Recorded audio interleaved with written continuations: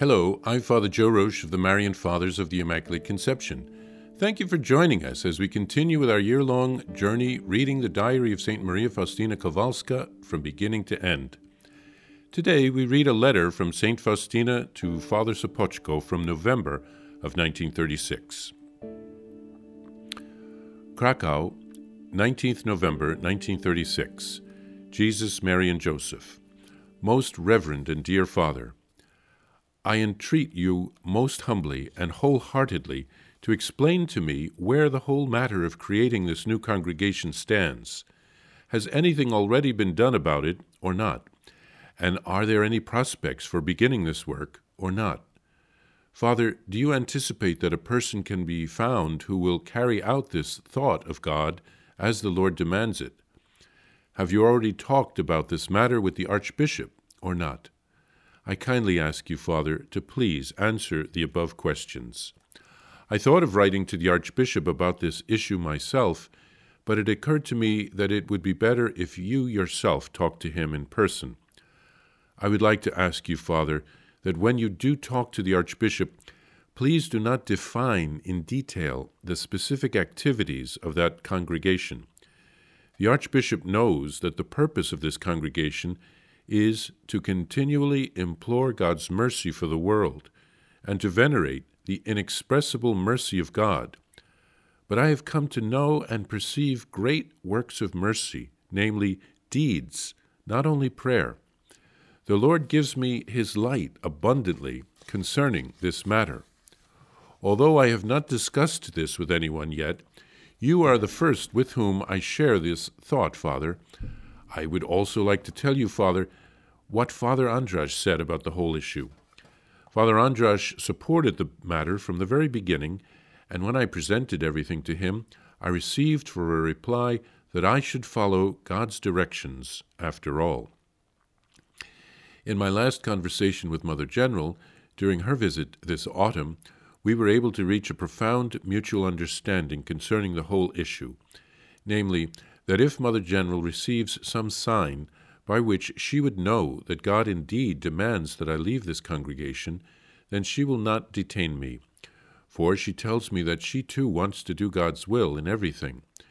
So also in this case relating to me, she wants nothing but the fulfillment of God's holy will. Nonetheless, she tells me that she does not at all feel it interiorly that I am to leave this congregation, and furthermore says that the whole idea is truly great and beautiful, but it seems to me, sister, that you will be this hidden spring in it. And God can accomplish a lot through you, sister, but you do not necessarily have to leave this congregation. However, she bade me pray fervently that God make known to her his holy will. And so I quote these few words of Mother General because they may be of help to you, Father. Now, as regards Mother Irena, our relations seem to be a bit tense lately. Somehow we have been unable to understand each other, but I trust that things will change soon. I think that what happens between us is a visitation from the Lord, because after all, I try with all my soul to be a good religious, yet I suffer because of this misunderstanding.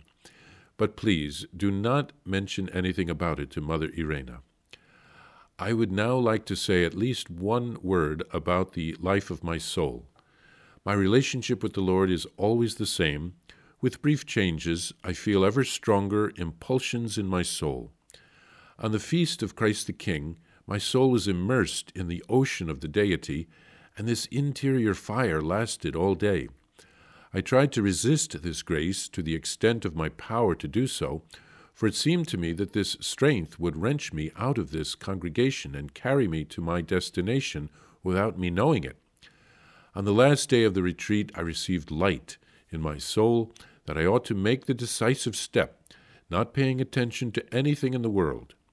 Without struggle, there will be no victory. The Word of God is living, and the Lord does not change anything he has once said.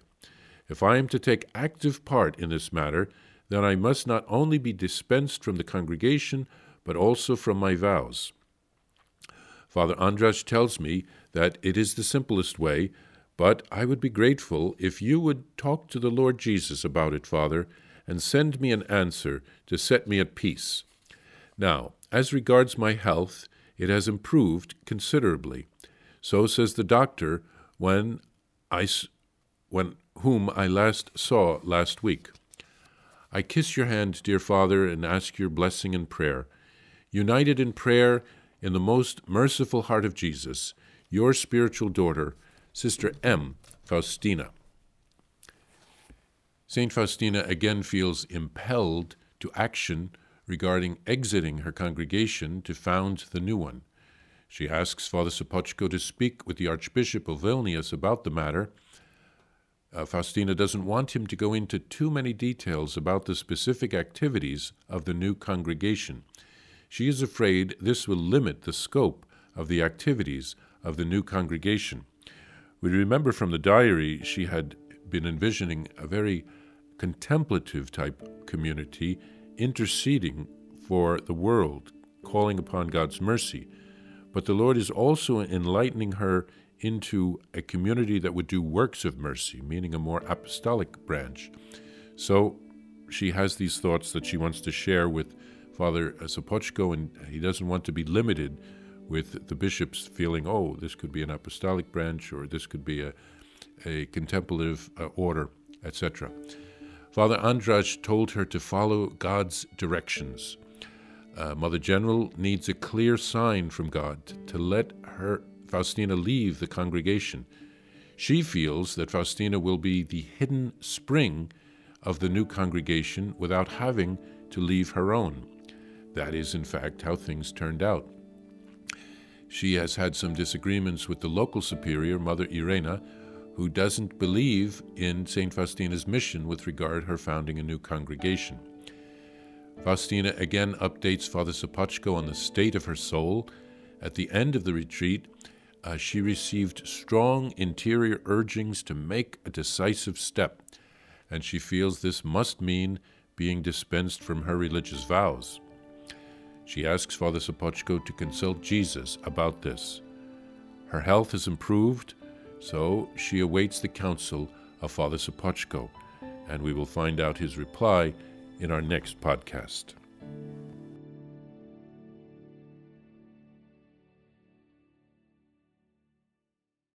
Please follow or subscribe to this podcast to receive the latest episodes and updates.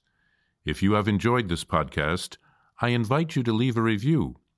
Reviews greatly improve our podcast ranking and will help other people throughout the world find St. Faustina's Diary in a Year. Remember, Jesus promised St. Faustina in Diary number 1075, souls who spread the honor of divine mercy are protected by God like an infant by a gentle mother. Please help us spread the message of divine mercy. Thank you, and God bless you. Visit shopmercy.org to order your copy of Divine Mercy in My Soul, the Diary of St. Maria Faustina Kowalska. It's available in print in English, Spanish, and Polish, and in English as an e-book, available now on shopmercy.org. Are you enjoying this podcast? I invite you to listen to more shows brought to you by the Marian Fathers of the Immaculate Conception. Join us daily for enriching spiritual content, which will help you on your journey with Jesus Christ. Simply visit DivineMercyPlus.org for a complete list of our shows. That's DivineMercyPlus.org.